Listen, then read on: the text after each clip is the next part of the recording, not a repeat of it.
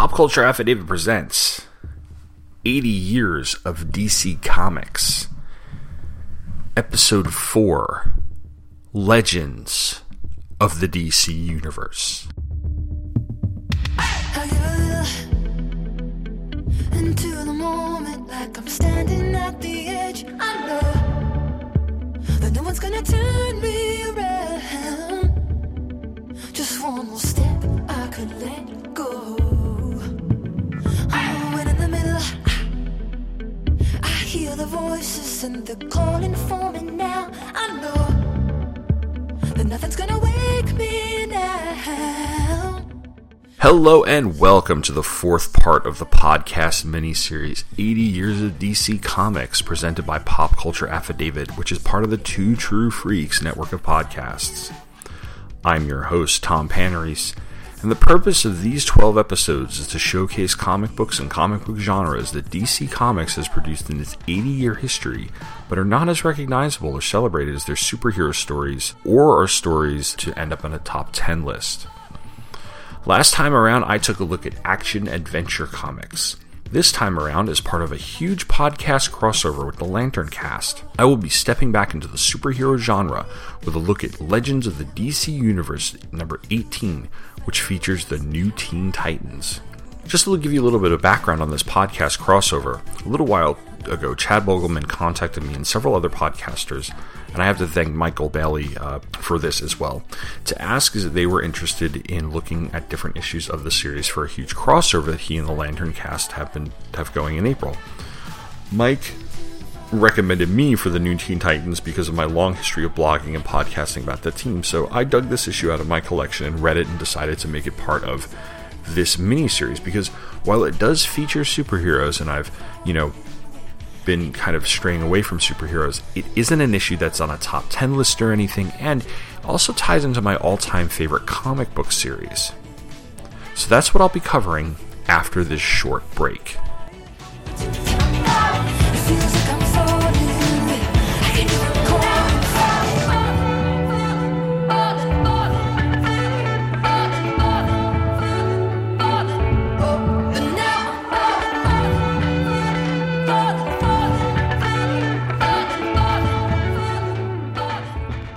This is Tokyo, once a city of 6 million people.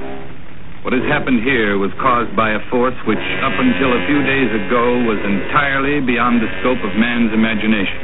Tokyo, a smoldering memorial to the unknown. An unknown which at this very moment still prevails and could at any time lash out with its terrible destruction anywhere else in the world. Hi folks, Luke Giaconetti here. I'd like to ask you a few questions. Do you like giant monsters, or as they're called in Japan, Daikaiju? Monsters like Godzilla, Rodan, Gamera, King Ghidorah, or Mothra? Do you like more obscure monsters, such as Gappa or Yongari? Do you like giant heroes like Ultraman, or super robots like the Shogun Warriors? If you answered yes to any of these questions, then I think you might like my podcast, Earth Destruction Directive. I'm a dedicated fan of all things Daikaiju, and I'd like to share that with all of you. Please check out Earth Destruction Directive at twotruefreaks.com. Earth Destruction Directive, where we turn your Daikaiju dreams into city-smashing reality.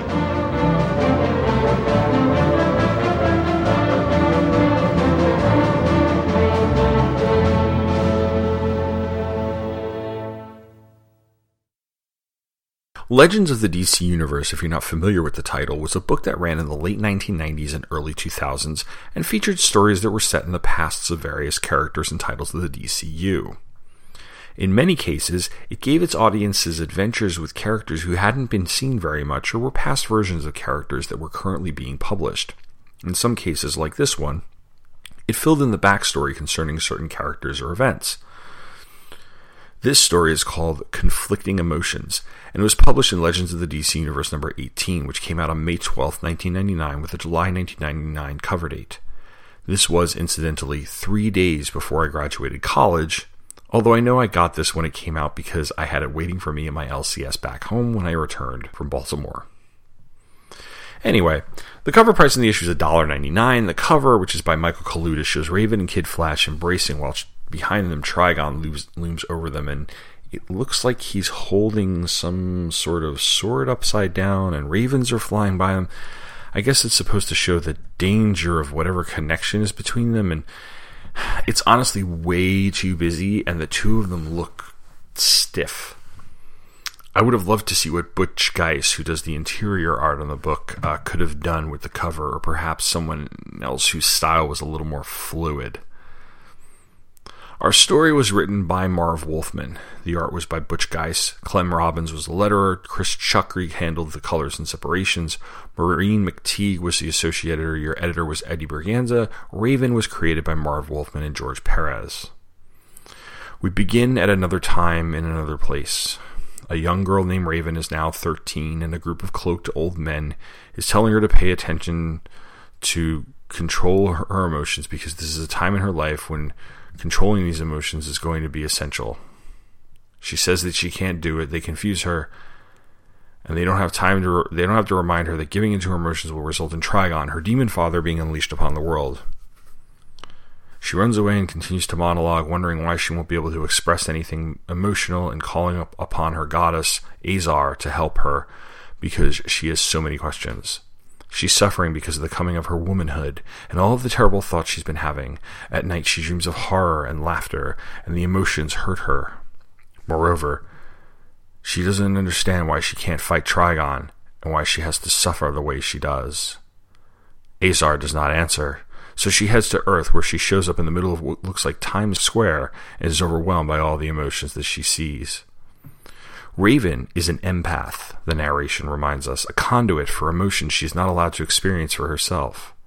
She has just been plucked out of Eden to be abruptly dropped into the deepest, most excruciating level of hell. Human emotions rip through her like a cyclone, tearing into her every crevice, her every pore.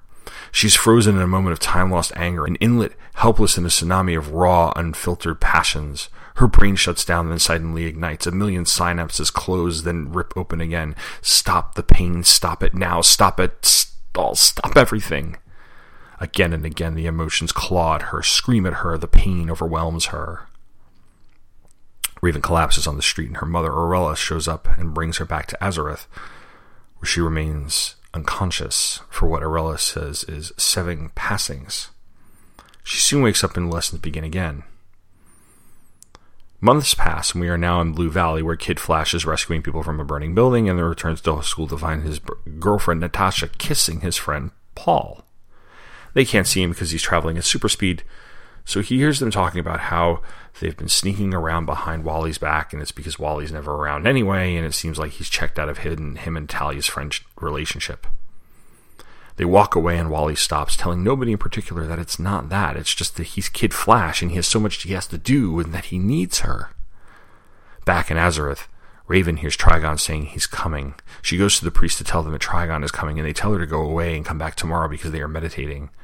She insists that tomorrow may be too late, but they still blow her off, and she says there are heroes on Earth, and she will get help from them. The world, she says, will be saved with or without them. Back in Blue Valley, Wally confronts his friends. He tells Paul they have nothing to talk about anymore, and then demands that Natalia explain herself. She says that he was never honest with her, he was never around her, and that means they can never have a real relationship. He pleads with her that she doesn't understand, and later that night tosses in his sleep, saying that she can't possibly understand. As he tosses and turns, Raven sits in his bedroom and wonders if the emotion she is currently experiencing is love. It's overwhelming and painful. She's drawn to him, and he is in so much pain. The feelings that she has are confusing, and she doesn't know what to do. She feels for him and realizes that she can't stay, so she leaves. Just then, Wally wakes up and asks if someone is there. He then spots a picture of him, Paul, and Natalia, and he loses it. He puts on his costume and he runs, screaming about how she was his girlfriend and it's not fair. He foils a bank robbery and then just starts running across the ocean through Paris and into the Himalayas, where he finally stops somewhere on the side of a mountain and allows himself to sink in the snow, saying that he doesn't want to feel all this pain anymore. He doesn't want to feel anything anymore. Moments pass. Raven is now at his side and wonders aloud why love hurts so much. She wakes him and warms him up by a fire. They talk, and during their conversation they discover that they have a lot in common. Nobody seems to understand them, and they both feel very alone. Wally makes a move to kiss her, and she lowers her head, saying that they should descend the mountain because they can't hide there their whole lives. He agrees and goes to move, but his leg is frozen and hurts. Raven uses her healing powers to help, and they go down the mountain together. When they reach the bottom, he says, "You still haven't told me your name." "You'll learn it soon enough," she says, while starting to teleport away, and then says, "Forget." Next thing Wally knows is that he's standing in the cold and has no idea how he got there. He concludes that he must have been running in his sleep and decides to head home and get his priorities straight. Back in Blue Valley, 72 hours later, Wally, while struggling with his calculus homework, receives a call from Dick Grayson, a.k.a. Robin, about reforming the Teen Titans. Wally says that he's quit the hero biz and says goodbye. Dick tells Raven that it's a no-go, and Raven says she'll take care of it. She teleports to Blue Valley, telling Wally that he can be both man and the hero, and that his weakness is not who he is, but what he makes of himself. He asks her if he knows her, if they've met before, and she enigmatically replies, "You will, Wallace. You will." If you want to know the state of the Titans when this issue was published, this came out the same month as the Titans number 5, which is the beginning of the series that was written by Devin Grayson and had art by Mark Buckingham. That book has a bit of a mixed legacy because it had a pretty hot start but fizzled rather quickly, mainly because Grayson's stories were a bit too thin in parts. And then the run by Jay Faerber that came after her departure from the book with issue 21 was beset by editorial meddling, which resulted in some purely awful storylines. But this was at a time of a possible Titans renaissance.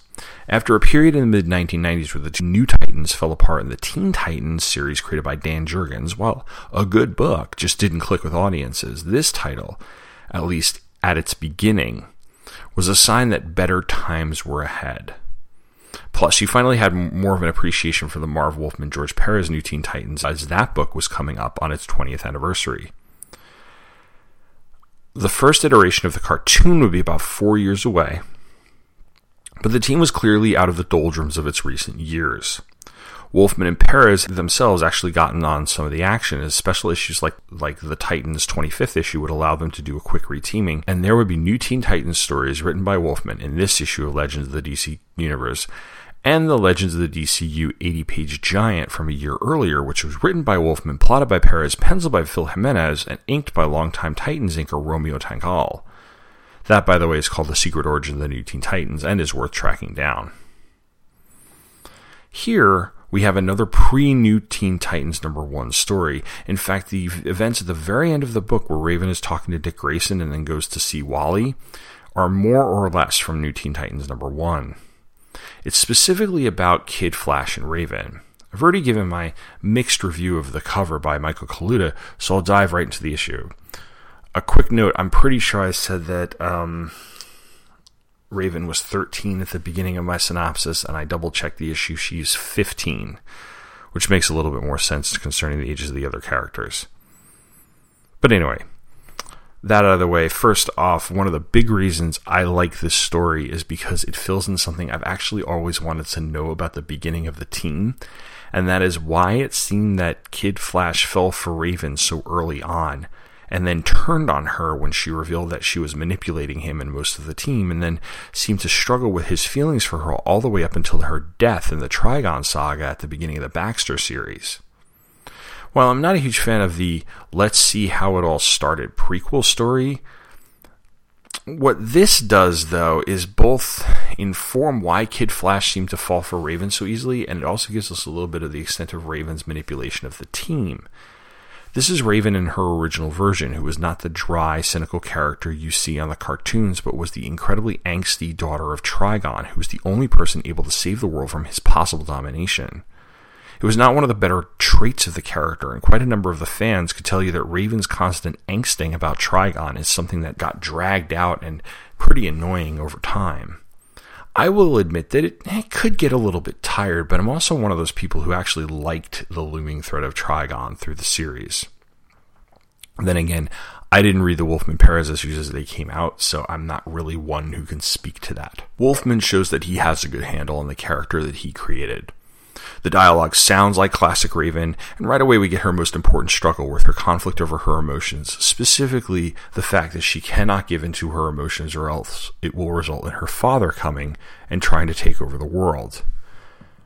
I will say, though, there are portions of the first few pages of this where some of the script seems as if Raven is, well, it seems like at some point in the near future, Raven and Orella will be having this conversation. Mom?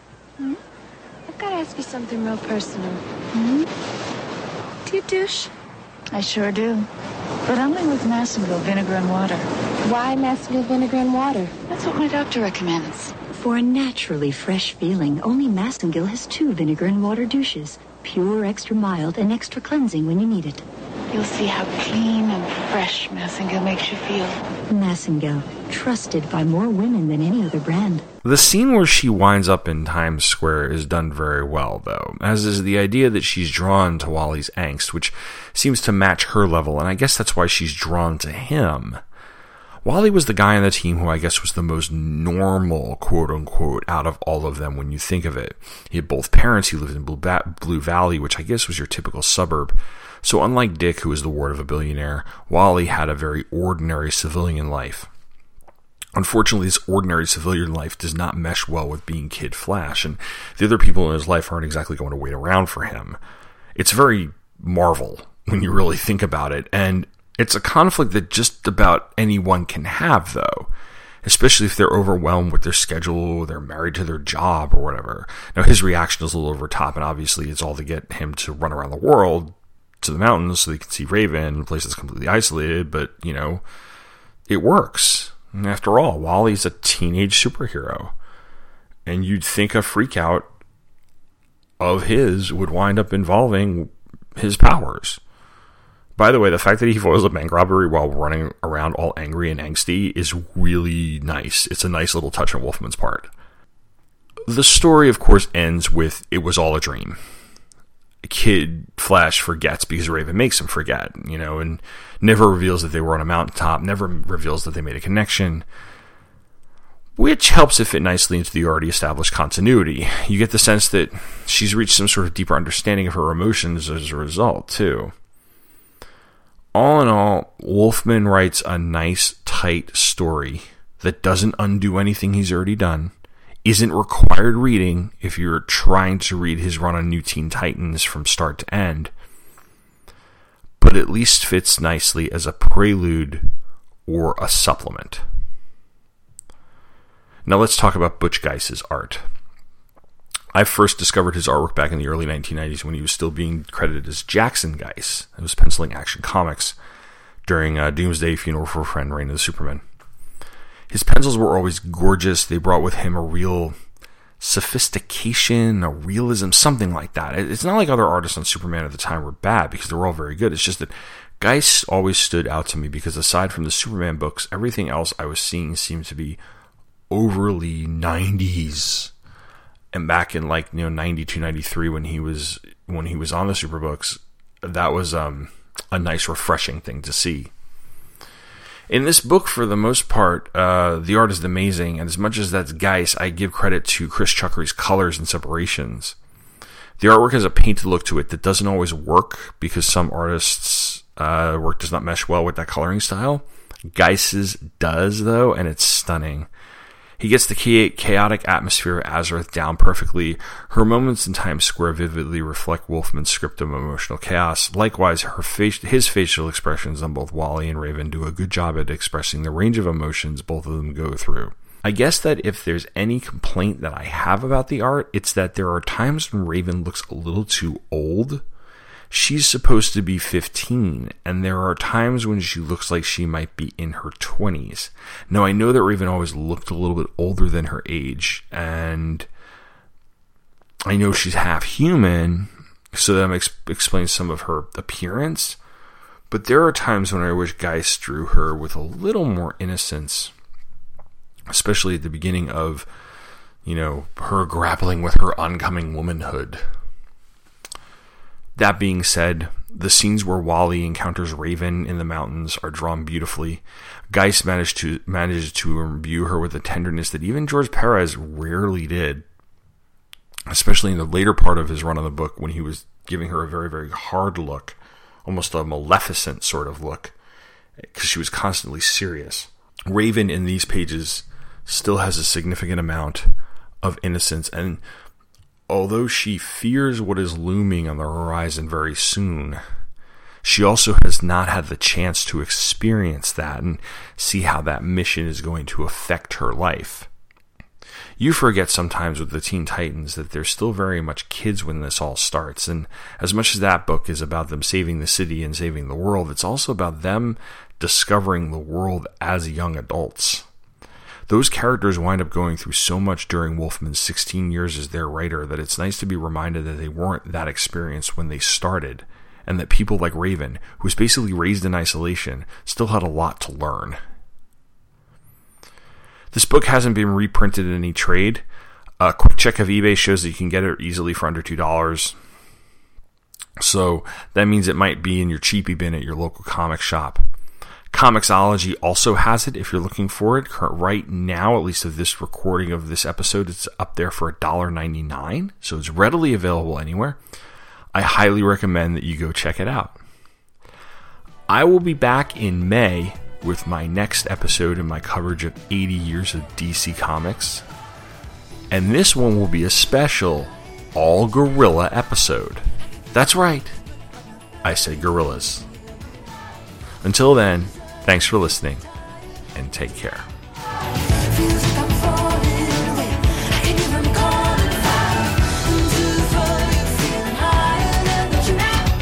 Thank you for listening to 80 Years of DC Comics, a podcast miniseries presented by Pop Culture Affidavit and Two True Freaks.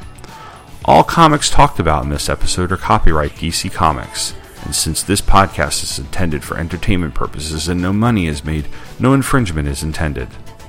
You can find show notes and supplemental information on this episode at Pop Culture Affidavit, which is located at popcultureaffidavit.com. Interested in leaving feedback? You can email me at popcultureaffidavit@gmail.com or go to the Facebook group, which is facebook.com/popcultureaffidavit. Thanks for listening, and come back next month for another look at the history of DC Comics. Never give